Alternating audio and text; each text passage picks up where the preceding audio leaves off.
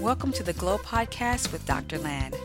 Our purpose is to inspire and equip you to live a purposeful and maximized life that makes a glowing difference in your world to God's glory.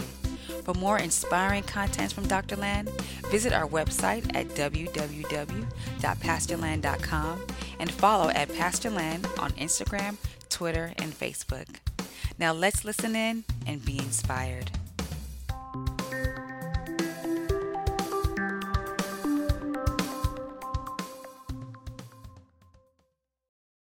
So, today I am going to be speaking on what I title Activate Your Reasoning. Activate your what? Your reasoning. Your reasoning. Activate your reasoning. Get your brain working. Activate your reasoning. And we're going to be studying this from Acts of the Apostles chapter 17. Guys, Acts chapter 17, if you've studied the Bible, Acts chapter 17 is the seminal passage of Acts of the Apostle in terms of theological stuff. It's a very powerful passage. Many churches have been born even from that passage. In fact, there are many churches that are named based on some part of Acts chapter 17. We're going to be seeing it today. Activate your reasoning.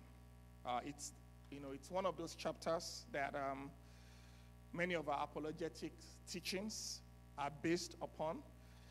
And, I was studying this thing this week and praying about it. Of course, I knew what we're going to be speaking about from Monday last week, Monday of this week, like the title, and been meditating on it. And the more I meditated on it and spent time with it, the more things are just coming out. I'm like, wow, this is so loaded. I can't really do justice to Acts chapter 17. But, all these things are just to stir us up, to get us closer to God so that we can go on our own and study these things and see what God is doing. So I'm just going to look at it from a perspective and give you an overview. Now, this is what I want to deal with today. In this world that we live in right now, this world is called the postmodern world. The postmodern world. Everybody say postmodern world. Let me give you an assignment. Go and study what postmodernism is. Right? There was the modern world. We're no longer in the modern world. Right? We're in the postmodern world.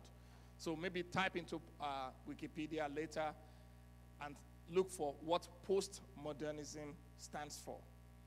So postmodernism is a philosophy of approaching life and approaching truth that is prevalent now. If you type it into Wikipedia, you probably get some things that will come up like 10 characteristics of postmodernism. I don't have the time to go through the 10 characteristics. But one of the characteristics of postmodernism is that truth is relative. There are no absolutes. So before postmodernism, people believed that there are certain truths that are absolute. But in the postmodern world right now, truth is relative. So truth is based on how you see it. Do you get it? It's based on how you see it. It's one of the characteristics. So that's why you hear this word, that's my truth. I'm just speaking my truth. And then you too, you speak your truth. Right? So there are no absolutes. There are no absolutes. One other characteristic is that there is there's a strong disrespect for to say something is a concrete idea, something is an established idea, or something is an authoritative idea. Nothing like that. I think it would be a good study if you go into Wikipedia and just type the characteristics of postmodernism. So that's the age we're in. That's the age we're growing in. That's the age our children are being born in. And that's why you see there's a lot of challenges to dogmas, a lot of challenges to certain things, including challenges to what the Bible says. There's a challenge, there are challenges to the Bible. So in the days, before modernism and modernism, when you say the Bible says something or you say this is from scriptures, people will respect it. But now, in our days, people will challenge it. People will challenge anything you say. You're going to challenge it. And I know that a lot of people are going through that, watching me right now. A lot of us go through that. But The question is that if we know we're going to go through that, or if we're going through that, how are you going to be able to handle it as a believer who believes in absolute truth, that there's a God, who believes in certain absolute truths in the scriptures? How are you going to be able to handle it? How are you going to be able to handle it? The only way you're going to be able to handle it is if you develop your depth. Everybody say, my depth. In other words, it's going to take you reasoning as a believer very well, very scripturally, and developing your depth for you to be able to handle the onslaught of the challenges that you are going to face to your faith. Things that you believed, in the past, just normal, that you just say it and just, this is just common sense, is going to be challenged. So what usually happens is that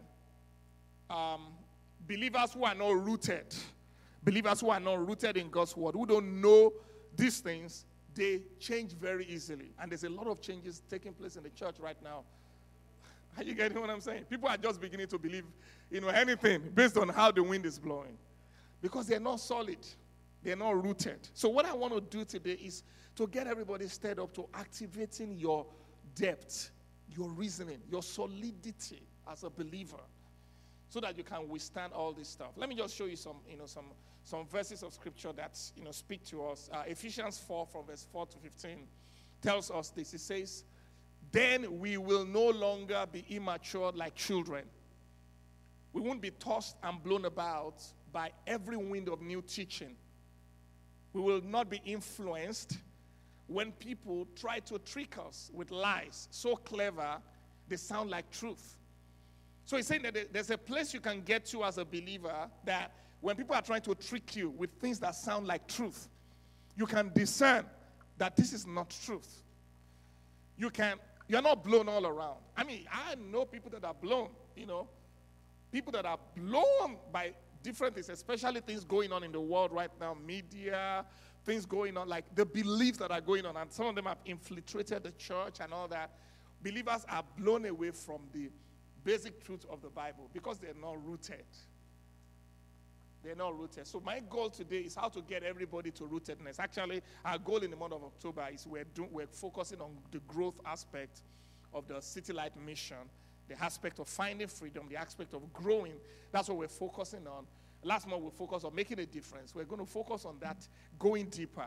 Want to be wide, like ministering, but want to be deep. Everybody say deep and wide. A believer should be what? And wide. Wide. You love. You do all that. You are accepting, but you are deep. You are deep. Someone say deep. Oh, come on. Say, I want to go deep. Yes, deep and wide.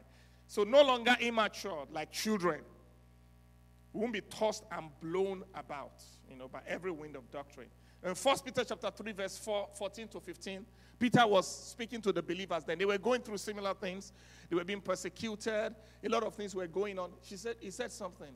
He says, "But even if you should suffer for what is right." Listen, guys. If you are going to stand for the truth in this postmodern age, you will go through some suffering. Some people will ostracize you. Some people will call you a heretic. You are going to see it from Acts chapter 17. They're going to call you names. So if you are afraid of being called names, then you won't stand on this. It's going to happen. He said, "But even if you suffer for what is right, you are blessed. Do not fear their threats. Do not be frightened." Verse 15. But this is what you should do. He said, don't be afraid. This is what you should do. "But in your heart, revere God as Lord. Always be prepared." Everybody say, always be prepared. Always means all the time. Always be prepared to give an answer to everyone who asks you to give the reason for the hope that you have. But do this with gentleness and respect. It's saying that as a believer, you should be able to give the reason for the things you believe. That's why I call it activate your reason or your reasoning. You should be able to give the reason for anything that you believe. You should be able to articulate it very clearly. Why do you believe in the resurrection? This is it. Why do you believe marriage is between a man and a woman? This is the reason why I believe it. Why do you believe, this and this and that? This is the reason why I believe it. And you're able to, you do it gently, you do it humbly, you do it respectfully. You're not afraid of being threatened, but you can give a cogent reason for the thing that you believe. So, for those of you who have kids in this place, kids ask questions, right? I'm telling you, as a parent, if you're a believing parent, it's one of your challenges. Because I remember when my kids were growing up then, they will ask questions. Why did God create the devil? If he knows the devil is bad, then why did God create the devil? Or they will say, so who created God? So most parents will just say, oh, shut up, your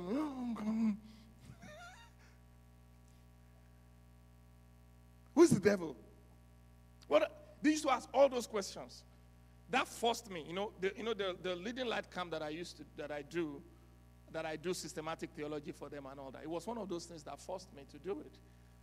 I was like, you know what? I need to pass across to these kids this truth, because they're going to be asking it, and if nobody answers them, if nobody doesn't give them the correct answer, they'll go and look for the answer elsewhere. You guys have probably heard about Steve Jobs before, right? You know who Steve Jobs is, right?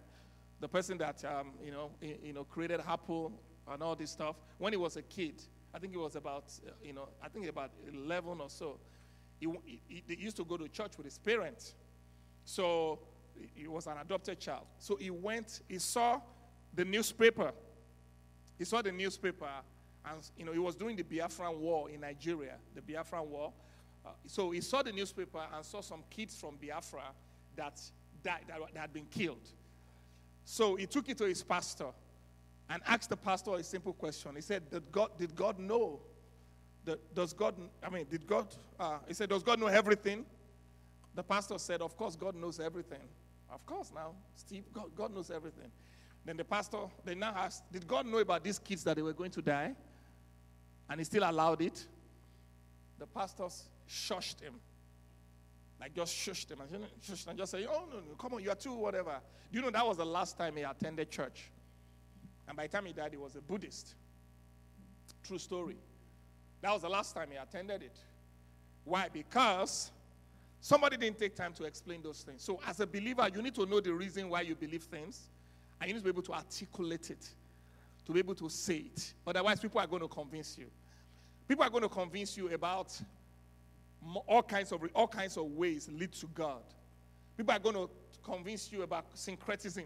You can mix it all up.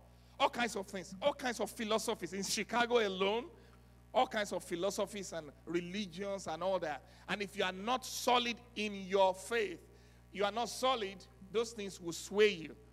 So when I talk about activate your reasoning or your depth, I'm saying that it is time for us as believers to be solid, because God needs some solid people. Amen. Come on, say, God needs some solid people. Good. So that's what I want to share with you. We must be deep enough in our knowledge of God to be able to explain our faith. Please, could you turn on my time in there? To be able to explain our faith when it is challenged. And wide enough to love everyone despite the opposition. So in Acts chapter 17, we're going to learn how to activate our depth, how to activate our reasoning from the life of Paul. So I almost titled this message, A Tale of Three Cities. Because Acts chapter 17 took place in 3 cities. 3 cities with 3 different characteristics. The first city was Thessalonica.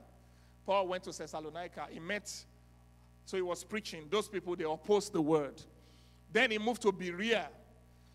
And then in Berea, the people accepted the word and they were studying. And then he moved to Athens. And in Athens, people mocked him while he was speaking the word.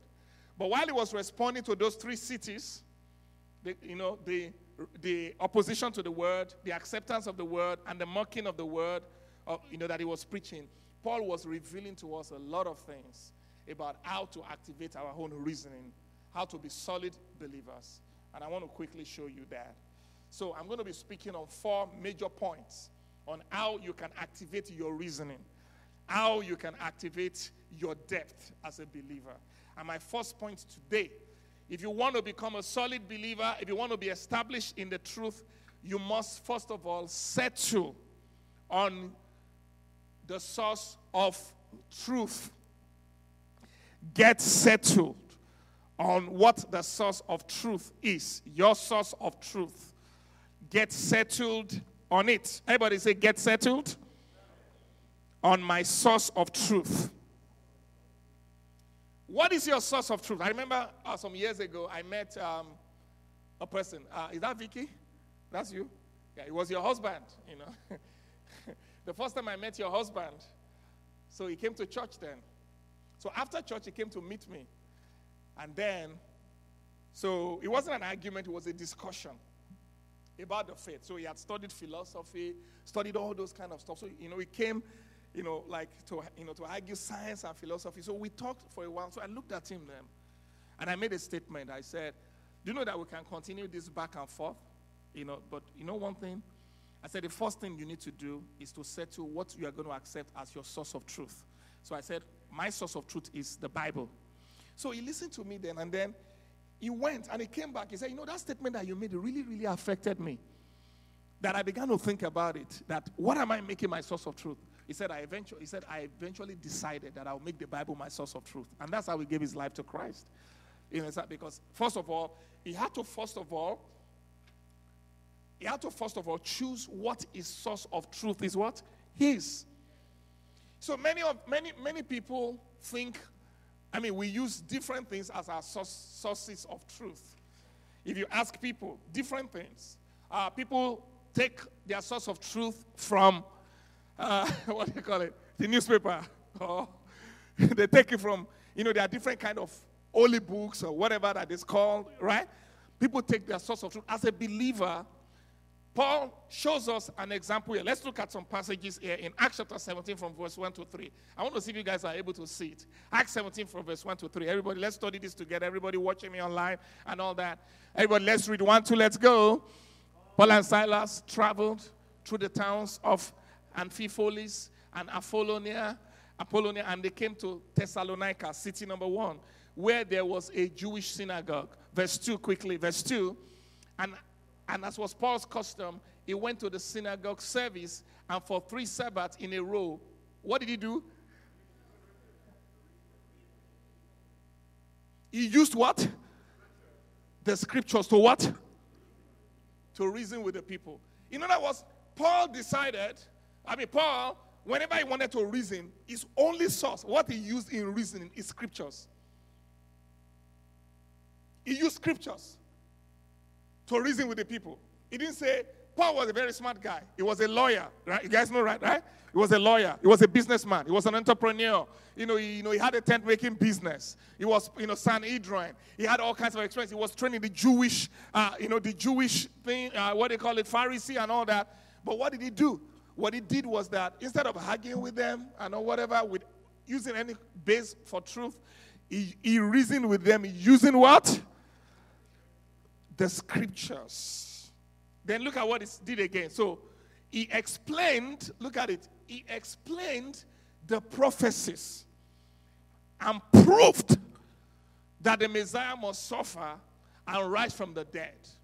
And said, this Jesus I'm telling you about is the Messiah. Is the Messiah. So basically, Paul's approach was to use the scriptures to reason. His source of truth, when he faced opposition, and you're going to see, when he wanted to, to talk about what he believed, was to use the scriptures as his source of truth. Amen. Everybody say, the word of God is my source of absolute truth. So when you're looking for absolute truth, the word of God is your source. So I don't argue with people. I love science. I do whatever. If you want to argue science, let's argue science. But if we want to handle the issues that are very important in life, where I'm coming from, where I am going, the purpose of life, the meaning of life, how I'm supposed to live my life, please, I'm going to argue scriptures. Let's talk scriptures. Do you get what I'm saying? Not science. There's time for science and all that. Also, I want to take, the Bible is not a scientific book. People want to use it to refute science. You see, I'm going a little bit deeper today. Listen. There are 3 main revelations of God to us. Three main revelations of God to us, humanity. The first revelation of God to us is nature. Nature, right? According to Psalm 19, verse 3, verse 1 to 3, right? It says the sun, the moon, all these things, they are all speaking to us. And according to Romans chapter 1, 2, verse 17, right?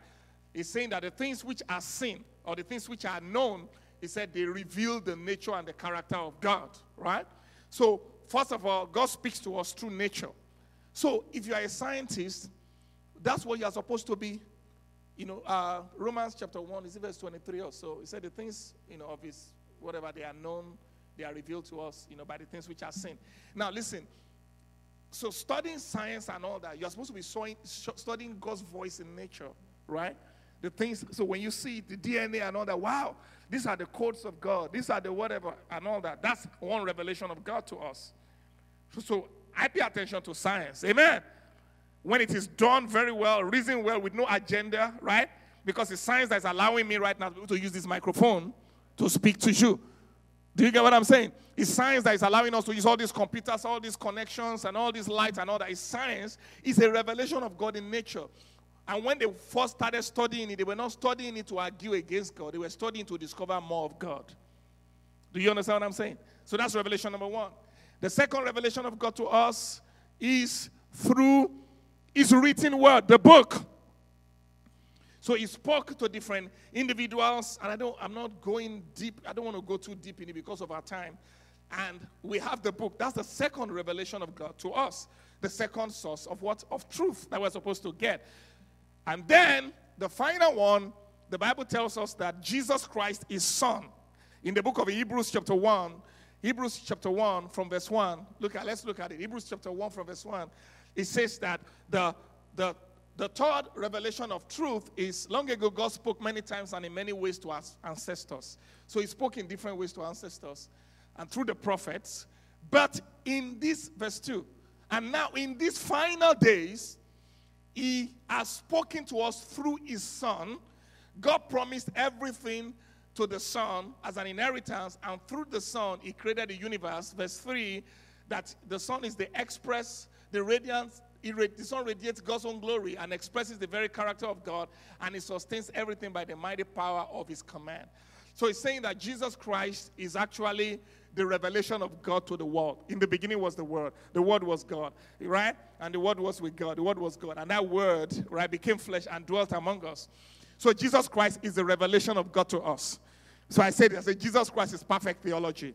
When I study the gospel and I look at the life of Jesus Christ, and when you study the scriptures and you see Jesus Christ in there, when I'm reading the Old Testament, like Bible Masterclass that we're doing, when I'm reading the Old Testament, the first thing I ask myself is, what is He saying about Jesus? What is He saying about the character of Jesus? What is He saying about Jesus? Because Jesus Christ is perfect theology. It's God's revelation to us. So there's the three main ways that God reveals Himself to us. Do you get what I'm saying? So when you are talking with people, when you are talking about your faith or whatever, you need to make sure that your source of absolute truth is the Word of God. Stay in that domain. Amen. And then my second point there is that make sure you check everything. Check that everything you hear. Check everything you hear against the scriptures. You know that when people are talking and they're saying things, make sure you always check it against scriptures. Always check it against scriptures. Let's read it in that same Acts chapter 17. What's that passage? That verse talking about the Berean Christians. Acts chapter 17, verse. I don't have the verse. Please find it for me. He said that very night the believers sent Paul and Silas to Berea. Let me get the passage at the verse in Acts chapter 17. He said they sent Paul and Silas to Berea. They arrived, verse 10. Verse what? Verse 10. Thank you. So he said, look at that. He said that very night the believers sent Paul and Silas to Berea. When they arrived there, they went to the Jewish synagogue. Verse 11. Verse 11. And the people of Berea, everybody look up. The people of Berea were more open-minded than those in Thessalonica. They listened eagerly to Paul's message. Then they searched where? The scriptures, day after day, to see if Paul and Silas were telling the truth. What was their source of truth? The scriptures. In other words, they were trying to see, this preacher that is talking, is he speaking the truth? Let's go and look at the scriptures. Let's compare what this person is saying with the scripture.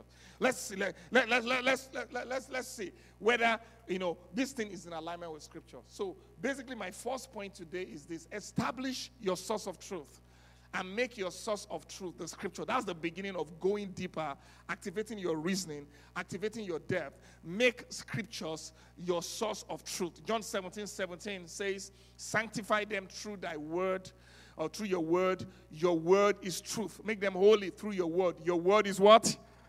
Is the truth. Everybody say truth. Say the word is the truth. Someone say the word is the truth. It's the truth. Now, we don't hold our Bibles. We used to have Bibles that you can hold it, but hold your phone if you have a phone. Also say, this is the truth. This is what? The truth. I don't care what you're telling me. Let's check it. Let's check it. Let's check it. Is it there? Genesis to Revelation. Is it there? It's not there. It's not truth. That's my source of truth. Oh, what's your name? My name is Dr. Phil. Whatever, I have a PhD, PMS, and I want to tell you something. Okay, say it. Are you telling me science? I'll listen to you. Are you telling me philosophy? Okay, I'll listen to you. You are trained in that. But are you telling me the truth about life? About eternity and all that? Can we check the Bible? Are you getting what I'm saying? Can we check it whether it's in alignment with the Bible? So make scriptures your truth. Say that after me. Say, make scriptures my source of truth. This is very important. Ephesians 6:14 tells us that truth becomes like the belt that holds our entire armor together. If truth is not there, every other piece of armor that we have will just fall apart. So that's what usually happens to people's faith. Because they don't have a grounding in what the truth is. They don't stand on that. They don't.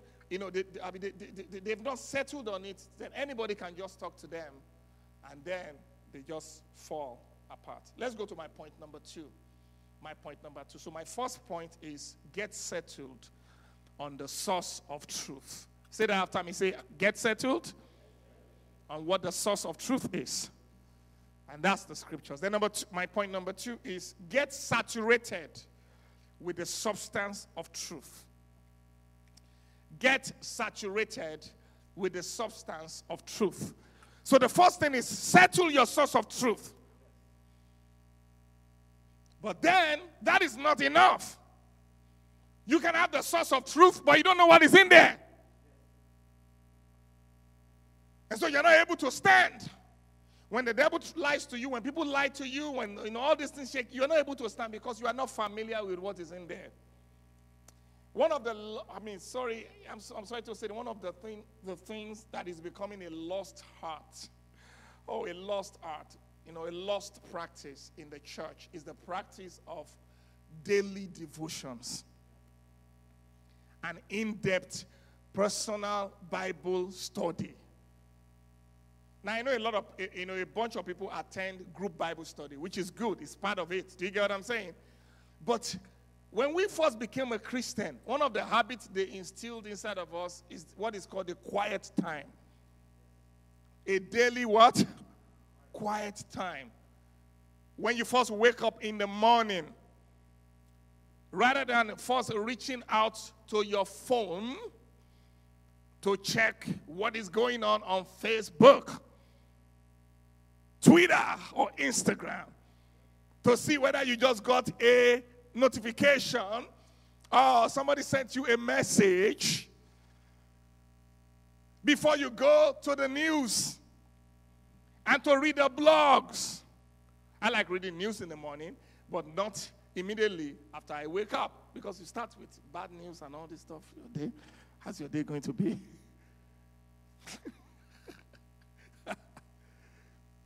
What should you go to? The first thing you want to do is that you want to have an encounter, a daily encounter with the truth. An encounter with the truth. Seriously, we got to bring it back. This month, I'm trusting God that in City Light Church, watching me, or whoever is watching me, that this month there will be a renewal of reading the Bible. There will be a renewal of going to the source of truth. When was the last time you did a word study? You did a character study? You did a book study? When was the last time you sat down with your family and you read through a devotional and you meditated on it and you came out with something and you took the note down? When was the last time you do that and you took a note and said, this is the revelation I got from studying the Bible? Apart from the one that you hear in church on Sunday. If I check your journal, if I check where you write things, do you see scriptures there? Will you find scriptures there? It's time to return to the study of scriptures. You see, if you are going to be able to stand in this world where all kinds of things are going, you've got to get saturated with the substance of truth. You got to get saturated or you are going to be deceived. How do you know the fake? How do you know the fake? How do I know if you know, like, let's say somebody came here and then says, I am your daughter and my name is Pearl. How do I know which one is fake and which one is original? Huh? I know the original, because I know the fake because I've spent time with what? That's how it is. I mean, I'm not, you know, somebody calls you on the phone and the person says, hello, and try to change their voice, right? You say, hello, this is so. You say, you. I know you. You are so. Why? Because you are familiar with what? Oh, somebody calls you who is truly fake, trying to swindle you and all that. And the person says, and begins to pretend as if the person is your brother or your sister and all that. That doesn't sound like my sister. Right? That doesn't sound like my brother. Why? Because you know what? The original. So the way we know truth is by spending enough time with the original. They said, you know, in those days before all these machines for recognizing what fake currency is, you know, now they just shine some light and whatever. Before then, they said they train those bankers and all that. You know, they train them with the original. They feel it and all that. So when they see a fake, they can easily recognize it. You get to know what is fake by spending time with the real, with the original. So the way you are going to activate your depth, your reasoning, is by spending time in the original. This is noble Christianity. Let's read it again. Acts chapter 17, verse 10, that we just read. Acts chapter 17, verse 10 to 12. The Bible says these people in the second city in Berea, the people in Thessalonica, they were opposed to the word. But it says, they moved Paul and Silas away from that city because they were, you know, they arrested them. You know, they were just angry. There was a mob and all that. So they went to another city that night. They sent Paul and Silas to Berea. When they arrived there, they went to the Jewish synagogue. We read it, verse 11, quickly, verse 11. Verse 11, and the people of Berea were more open-minded. You know what the KJV says? It says they were more noble. Noble. That word, you know, you say they were more noble. They were noble. That's why I say that's noble Christianity. They were more open-minded than those in Thessalonica. What did they do? They listened eagerly. They listen. So listen. Remember, say listening. How you get saturated with truth? You listen. You listen. How about those messages on YouTube? How about those MP3s? How about all these messages on the internet? How about listening again? How about listening to a teaching on faith? How about listening to a teaching on love? How about listening to a teaching on the situation you are going through or the challenge you are going through? And just telling, how about those days when you used to do that? That you tell everybody, you know what, I'm just separating some time because all I just want to do right now is I want to go and listen to a message. I want to go and listen to this series of messages. I want to go and read this series of books. Do you remember all the things that used to happen in your life when you do that? When you go and study on a particular thing and you come out and say, now I know what to do about this thing. I'm so solid about this thing. Where did all those things disappear? All the corona shut down. Did you even have time to do that? There's so many distractions. They listen. Then, the next thing, they searched the scriptures. You know what searching the scripture is? Searching the scripture, literally, in those days, they didn't have BibleGateway.com. You understand, right? They didn't have anyone that just enter into Google,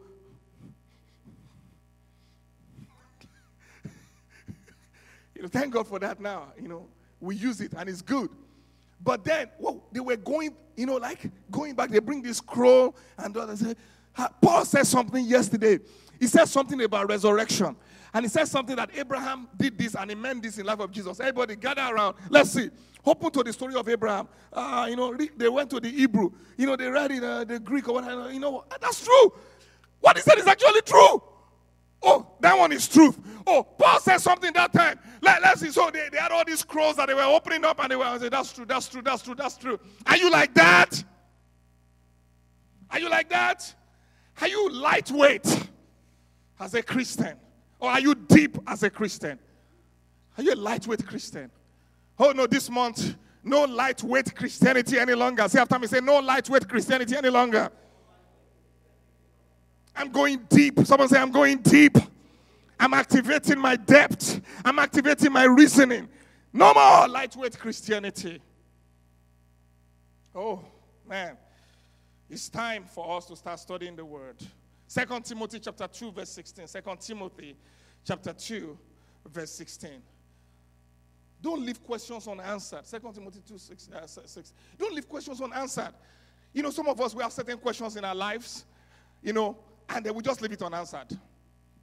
It's like, okay, I don't know the truth about this thing. I don't even know what to do about it, so we just leave it unanswered. No. Become a searcher of truth, a seeker of truth. Don't leave questions unanswered. Don't leave questions unanswered. If something is repeating itself, it's a situation going on, there's an answer for it. If your friends are asking you a particular question, don't run away from the question. If they're saying that, okay, is it multiple God or one God? There's an answer to it. Don't run away from it. Find the answer and be able to present it to them where there's only one God and his name is Jehovah. Find the answer because the answer is waiting for you. Work hard. So there's hard work that is involved in becoming deep as a Christian. Work hard so you can present yourself to God and receive his approval. Be a good worker. One who does not need to be ashamed and who correctly explains the word. I love NIV, please. Who correctly handles. You handle the word of truth. The handling of the word of truth. Change it to NIV for me if you can. That who correctly handles. Do you get it? You handle the word. By handling the word, a situation comes up right now. You look at it and say, okay, no, this one is from 2 Timothy. Right? You apply 2 Timothy to it. That sounds like something that happened in the life of Abraham. Okay, yeah, you apply it to it. Jesus says something about what that news guy is saying. I think Paul addressed that in his epistles. You get what I'm saying? When you have an argument, with people, argument with your spouse, argument with your friends or family members, Thanksgiving Day.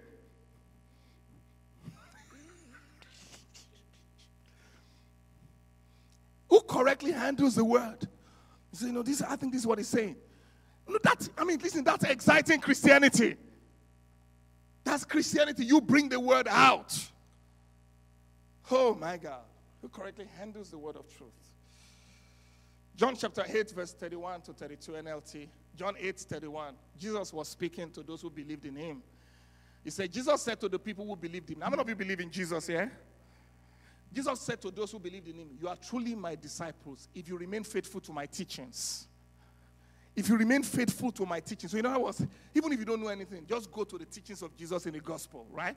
And what he said, if you remain faithful, then you are my disciples indeed. You are following me. Disciples means somebody who is a student, who is learning after somebody. Amen. You are my disciple indeed. And then what will happen? You will know the truth.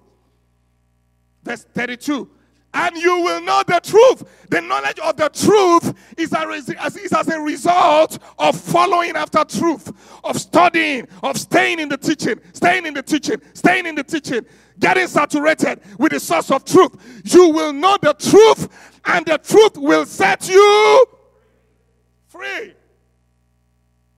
You continue in it. Oh man, I can't times in my life when the question will just come. Or a situation will just come that is there. And I know that any situation that I've not been able to handle is because I've not gotten the truth to handle it. And then you sit down and start studying. Lord, how do I resolve this thing?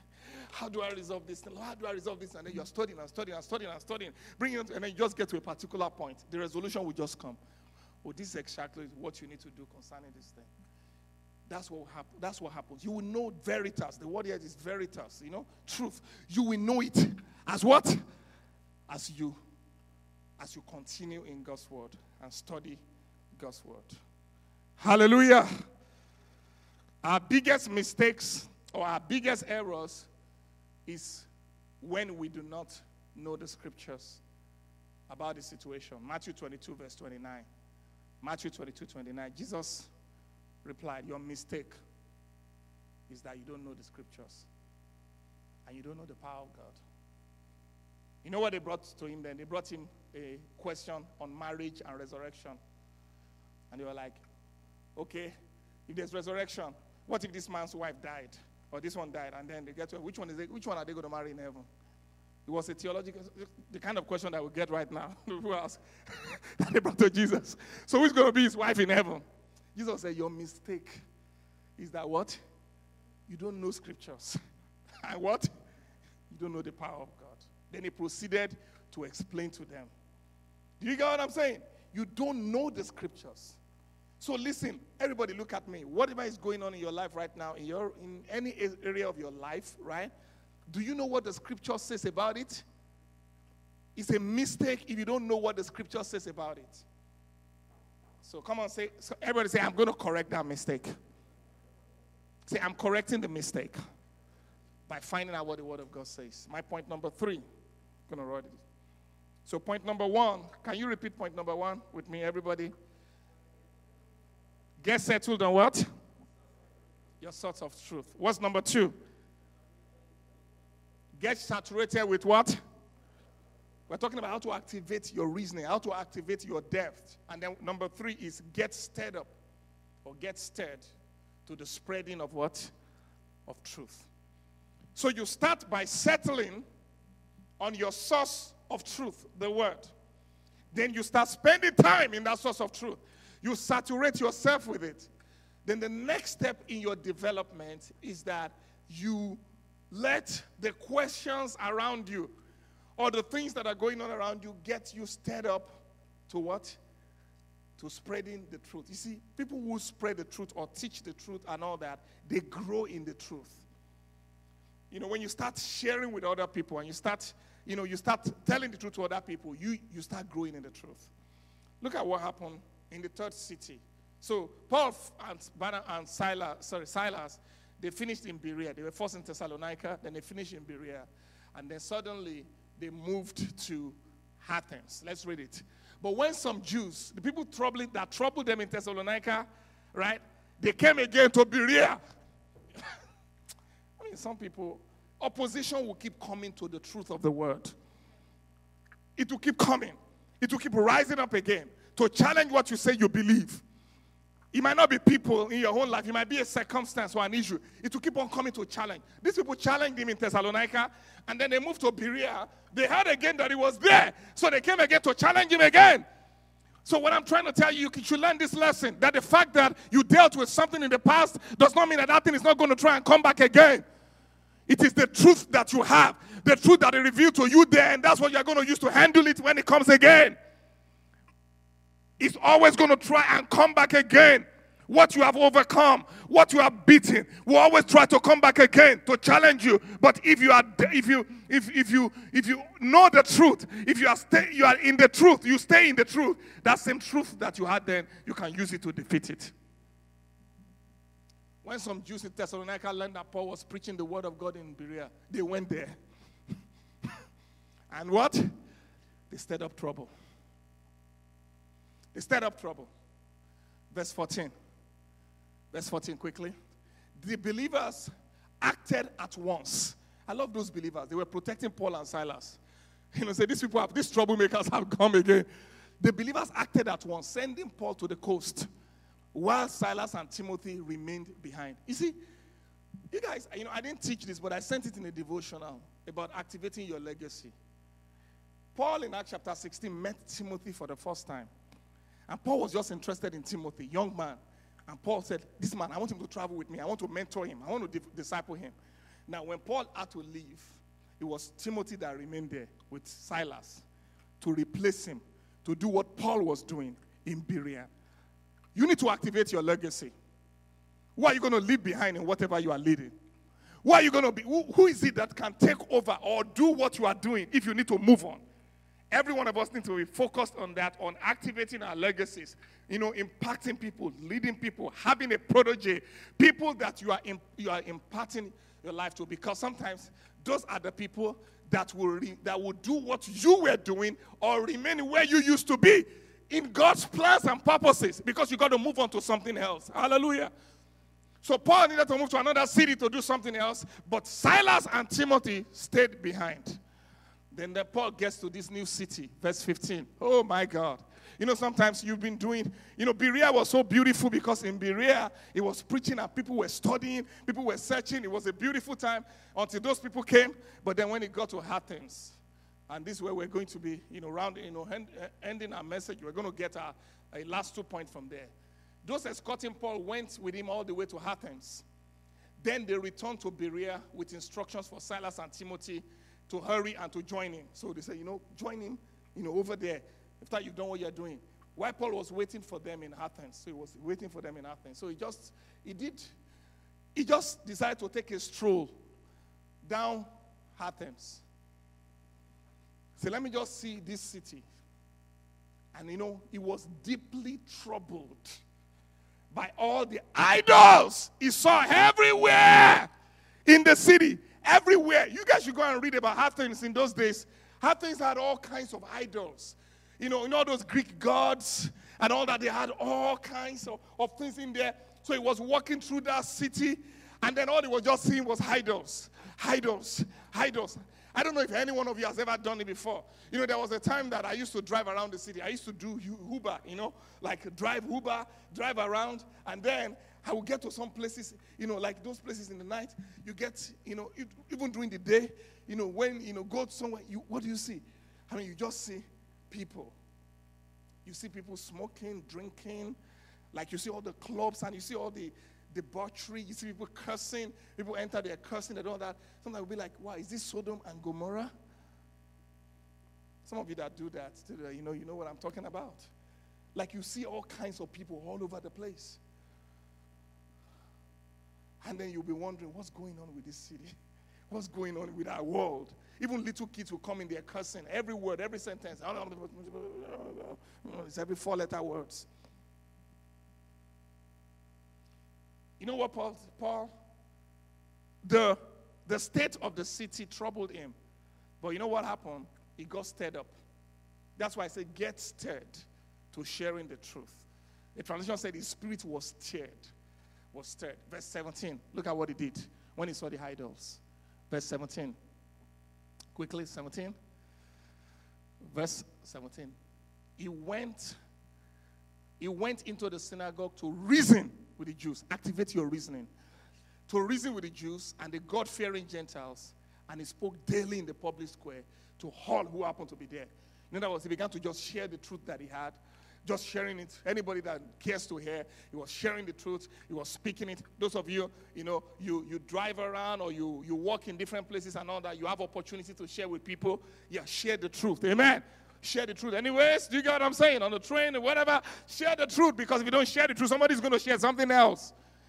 Share the truth. On the street, share the truth. Anyway, share the truth.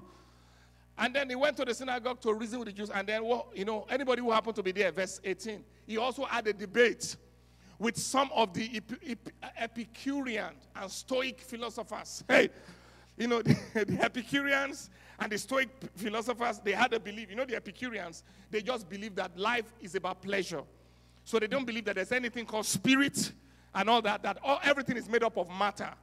Do you get what I'm saying? Everything is matter, so you live for what pleasure. Just whatever pleasures you, that's the kind of life that you should live. That's the philosophy of the of these Epicurean people. Amen. So Paul had an argument with them. Paul had a debate with them, sharing the truth, that he had, from God.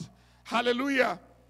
And then, of course, the Stoic people, their own belief is that, you know some Stoic philosophies, you meet them in Chicago, everything is energy.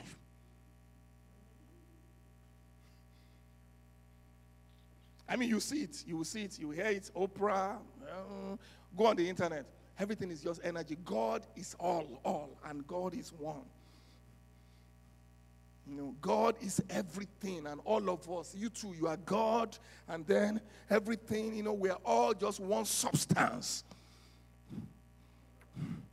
So when you use your mind, you connect to that one substance because you are also one of the substance.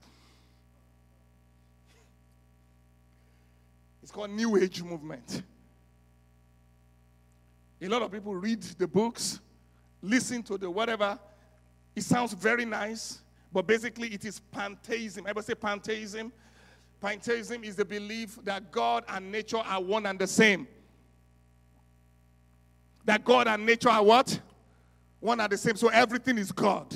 So God is one universal substance. The universal mind. The universal thing that feels, there's a measure of truth because it feels everywhere. But the Bible tells us that it's bigger than what it created. He's in all that he created, but he's separate from what he created.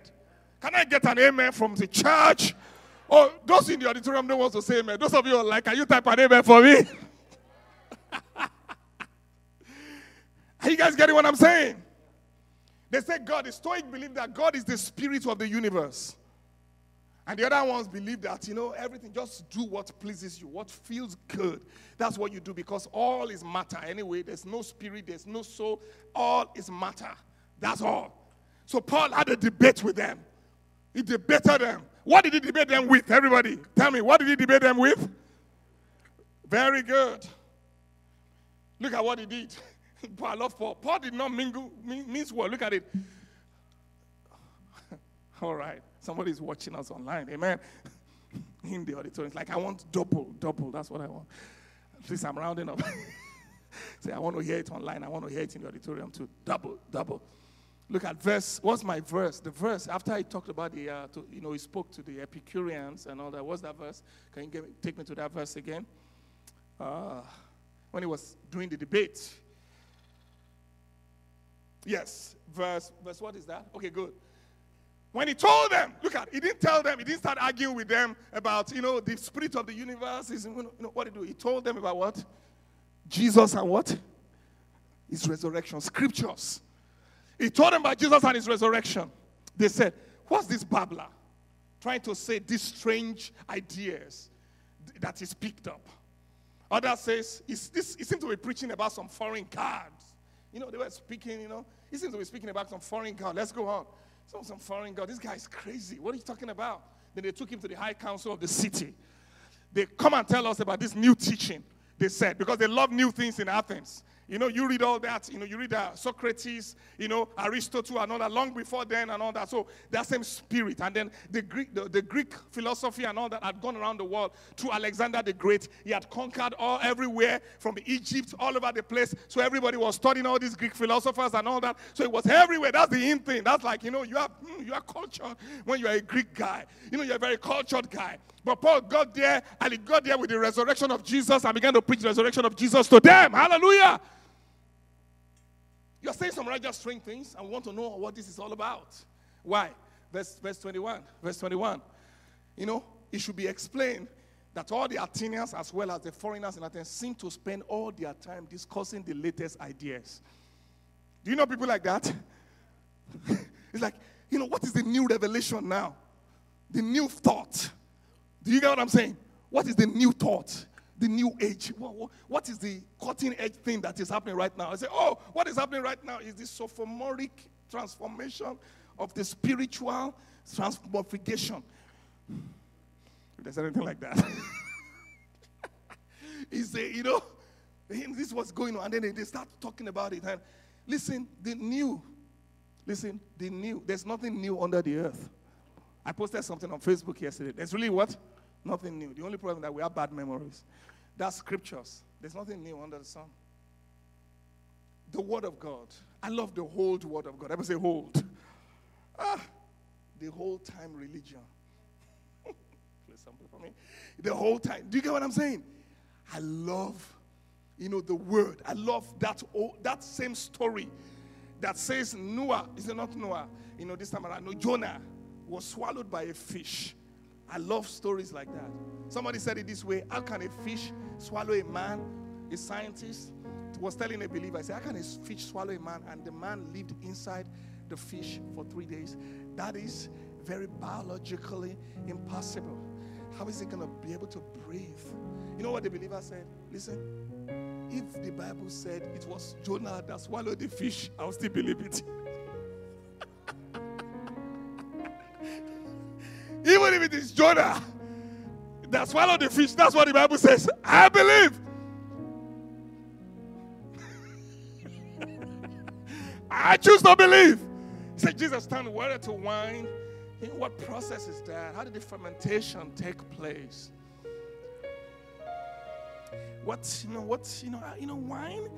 Water cannot really become wine because, it has to be this. If the Bible says Jesus turned water to fish or turned water to a human being, I believe it.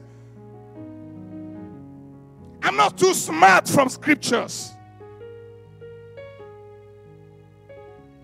Because it's about faith.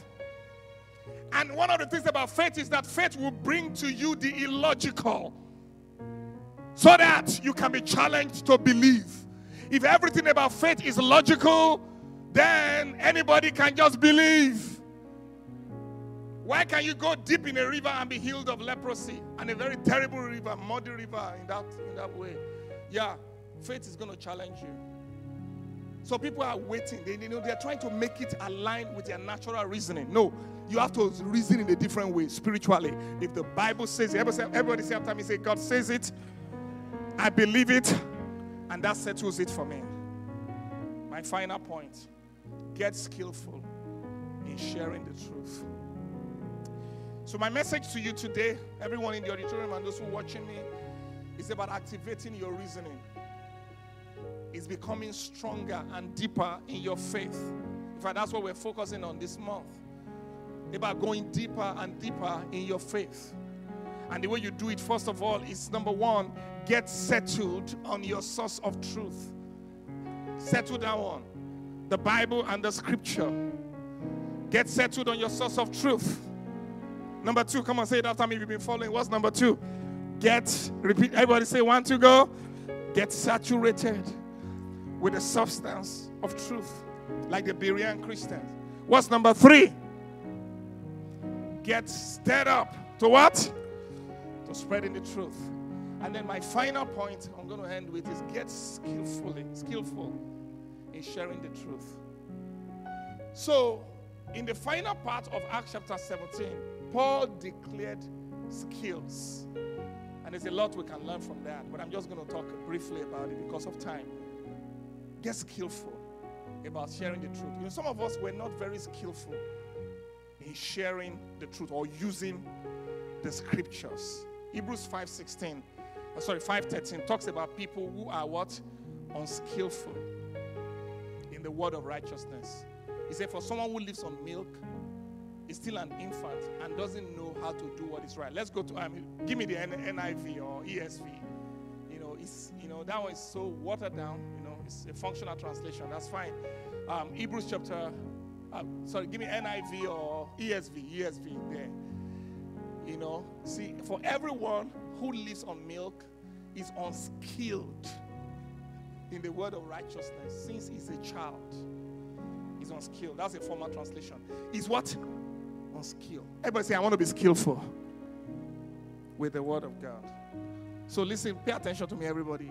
I want to give you 4 basic things. Like when people challenge your faith and all that, I'm going to go through very quickly that Paul talked about that you must know. You must spend some time, growth track, Bible master class on Wednesdays and all that. They will teach you these 4 basic truths that you must be solid in, that you can study on yourself. 4 basic truths that you must be able to know very well. The first one is the truth about the greatness of God. Everybody say the greatness of God. The truth about the greatness of God, of the greatness of God. We're going to quickly look at it. So Paul began to preach a message to these people, starting from verse 22. They took him to the council. And then he says, so Paul, standing before the council, addressed them as follows. Men of Athens, I noticed that you are very religious in every way. So one of the skills in convincing people is acknowledge what they have. If they are Muslims, if they are atheists, you say, you know what, I admire that about you, that you are seeking God. I admire that about you, that you are a seeker, that you love the truth. Start with what they have. Don't just criticize them. No. Be skillful. Wow. You mean you go to the mosque? Or you mean you go to the, to the temple? You do all that? We're all searching. I'm searching. You are searching also. So that's great. You are searching for God. Oh, you mean you believe that thing? Oh, you like justice? I also like justice. Yeah. That's a good thing. You start with that. You say, I notice that you are all very religious in every way. And then he began to say, now let me tell you certain truth. Verse 23. Let me rush quickly. Are you ready? For as I was walking along, I saw your many shrines. I see the books in your house. Wow, you have all these books about New Age. You have all these books about all the different religions of the world. Wow, kudos. A lot of people are not even searching like that. You mean you're looking for the truth? You've been to this place. That's awesome. And one of your altars had this inscription on it, to an unknown God. This God whom you worship without knowing is the one I'm telling you about. So he begins to tell them about the greatness of God. That, you know what? Listen, you are searching, but let me just tell you. Let's leave all the argument. Let's talk about this God and how great he is. I'm telling you about. So he began quickly. Verse 23, verse 24. Verse 24, the greatness of God. 24. Are you there? Verse 24. He said, the God is the God who made the world and everything in it. In other words, the first truth, the greatness of God, he's the creator. That knocks down evolution, knocks down atheism. The God who made the world, not a big bang. If there was a big bang, somebody must have caused the big bang. He's the one who made the world. He's talking about, he said, God is great. God, everybody's searching for God. God is great. He made everything. Then look at what I talked about. Since he's Lord of heaven and earth, he doesn't live in man-made temple. In other words, he's telling them, even though he's Lord, he created everything, he's not everything. Quote and unquote, he's not. This is what I mean. The way the pantheists will say God is all, everything. Do you get what I'm saying? He's telling them that he's separate from everything that he made. Do you get it? That's why he's saying that he doesn't live in things made with hand. Even though he can feel it, but he's still separate. He was addressing all those things about the greatness of God. That God is not just the spirit of the universe. God is a being. God is a separate being, a loving and a personal being. Amen. That we can have a relationship with. Then number 2, truth. He told them the truth about the goodness of God. The first one was the greatness of God. The second one, the goodness of God. These are things that you need to know. God is good. Everybody say, God is good. Verse 25. He said, human hands can serve his needs. For he has no needs. He himself gives life and breath to everything, and he satisfies every need. You know what? This is a good God. This is an argument against humanism. You meet some of your friends, they feel that if they can go to Haiti, if they can go to all this stuff, and they're doing good, they're helping people, they feel that, they have met God. No, he's saying that you can do all that, right? But God doesn't need that. God is the one that actually initiated all that. God is the one that actually meeting the need of humanity. Hallelujah. It's not just that you are good and you are doing, you are helping people and all that. No. God. Amen. Woo! Final, number 3, and I have one more I'm going to end. The truth of the government of God. The truth of the greatness of God. You must study it and know it, and we're going to spend more time later. The truth of the goodness of God, then the truth of the government of God. Meaning, listen, most of the people that you meet, they will say there's something called deism. Deism is that God, we believe there's a God. God created everything, but then he resigned, he retired, and let everything to work on their own. And so anything that just happened, he just put it in there. He was saying that, no. Even though God created everything, he's still watching over what he created. Somebody say amen to that. He's still watching over what he created. Look at the way he said it. He said, verse 26, from one man, he created all the nations throughout the whole earth. And he decided beforehand when they should rise and fall. And he determined their boundaries. God determined how nations will rise and fall. I'm telling you, God is involved in the election of the United States. Even though coronavirus is moving, God is still at work. God is still guiding history. God's purpose is still going to be fulfilled. Can I get an amen in this house today? God has a purpose. Verse 27. The purpose for the nation. So his purpose was for the nations. The United States, Nigeria, whichever nation you are from, to seek after God. Perhaps they will feel their way towards him and find him, though he's not far from any one of us. He's talking about the fact that God is involved and governing everything and arranging everything.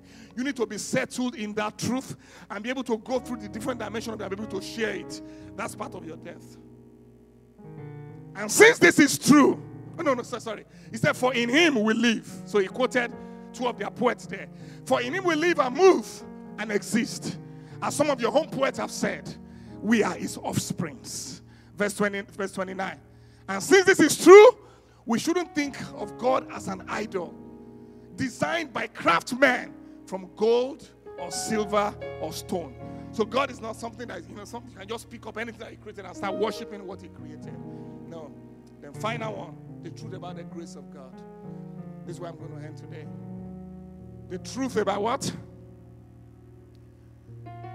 So the greatness of God, the goodness of God, the government of God, and about the grace of God. Look at what he said. I love this. So if you are listening to this message from verse 30, let's rise up on our feet. And those of you watching me online, this is a point, of prayer. He said, God overlooked the truth about God's grace. God overlooked people's ignorance. So listen, maybe you have been operating ignorantly. Maybe I have been operating ignorantly. Maybe before this message today, maybe we're just living the way we wanted to live. We're not going deep in the truth. We're just living based on what we're hearing and all that. And even if you meet people, he said, you know what? God has overlooked all this ignorance. Everybody say, God has overlooked my ignorance. How many of you have made some mistakes in recent times? Right? Either because you didn't go with the truth or you don't know the truth. How many of you have made some mistakes? He said, God has overlooked ignorance. But now, everybody say now. Say now. This moment, he commands everyone, everywhere, to repent of their sins and turn to him. That's a good end to this message. Activate your reasons, your reasoning. Activate your depth. The time of ignorance is far gone. We cannot live in this world in ignorance anymore of what God is saying about our lives, about our purpose, about the church, about his plans, about the nation. We cannot afford to live an ignorant life anymore. It's time to repent and to say, Lord, I am going to seek you. I'm going deeper. I'm activating my reasoning. Come on, lift up your voice and begin to pray to God. Everyone listening to me and those who are watching online. I want you to make a commitment to the Lord today to become a student, a disciple, a studier. Come on, pray to God and say, God, I want to move from lightweight to heavyweight. I want to be a heavyweight Christian. Anchored and built on the word. My life is anchored and built on the word. I want to be a heavyweight Christian, not a lightweight Christian. Come on, pray. Pray to the Lord. Oh, Father, in the name of Jesus, I thank you for your word today. I thank you, Lord, for this month and what you have planned. And have the communion. I thank you, Lord, for what you have planned this month, Lord. You said this month you are activating our depth as a church, as a people. You are taking us deeper. You are taking us into deeper realms of revelations. Please let me open. Thank you. You are taking us into deeper realms of revelation. Please stop the communion. If they should have placed it on your seat before you came in. Let's pick it up. Because we're going to pray a particular prayer right now. Oh, hallelujah, hallelujah. How many of you have been blessed with God's word today? For those who are watching us at home, please pick up something for the coming. I'll go on. Thanks. Thank you very much.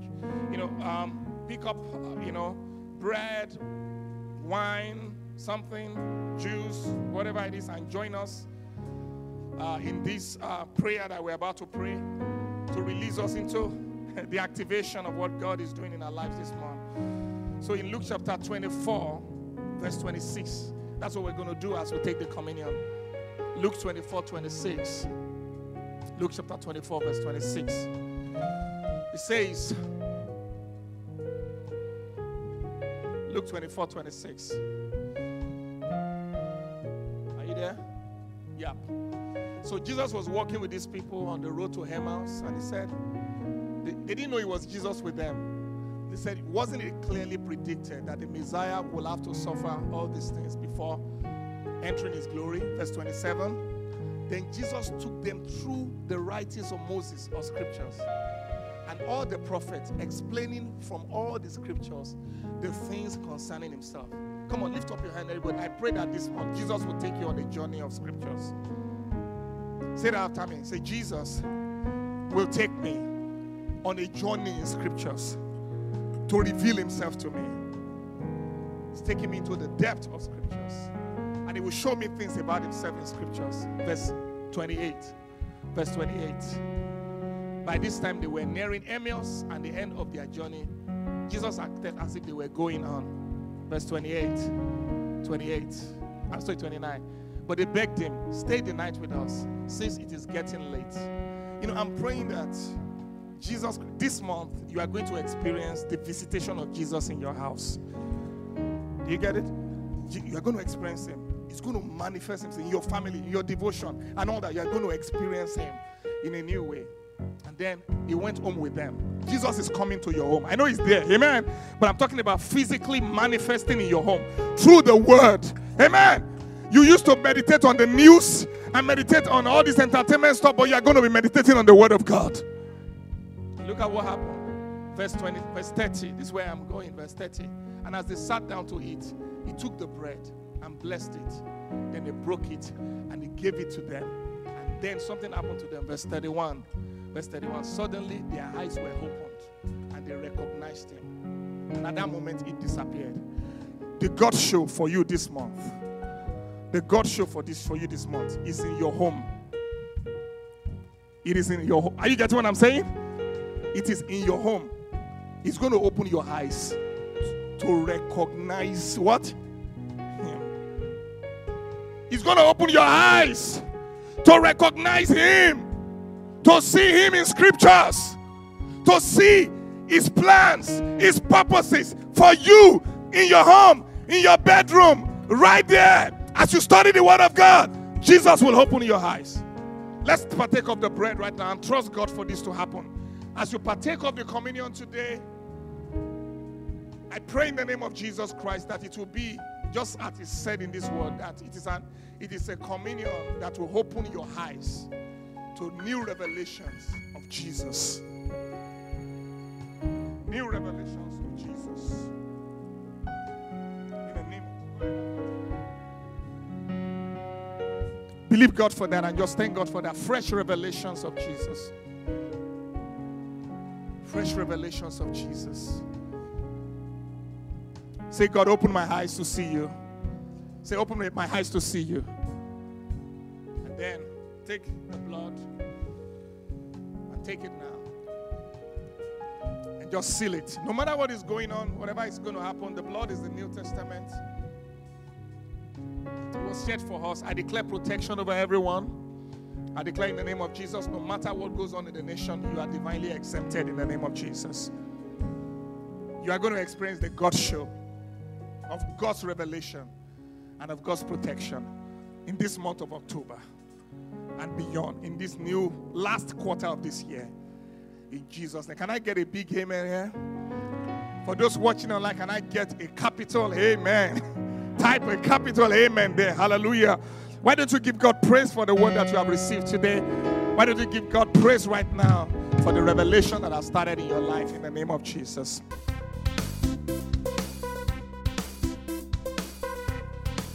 Thanks for listening to the Glow Podcast. We trust you were blessed and inspired. For more contents from Dr. Land, visit our website at www.pastorland.com and follow at Pastor Land on Instagram, Twitter, and Facebook. Keep glowing. See you next time.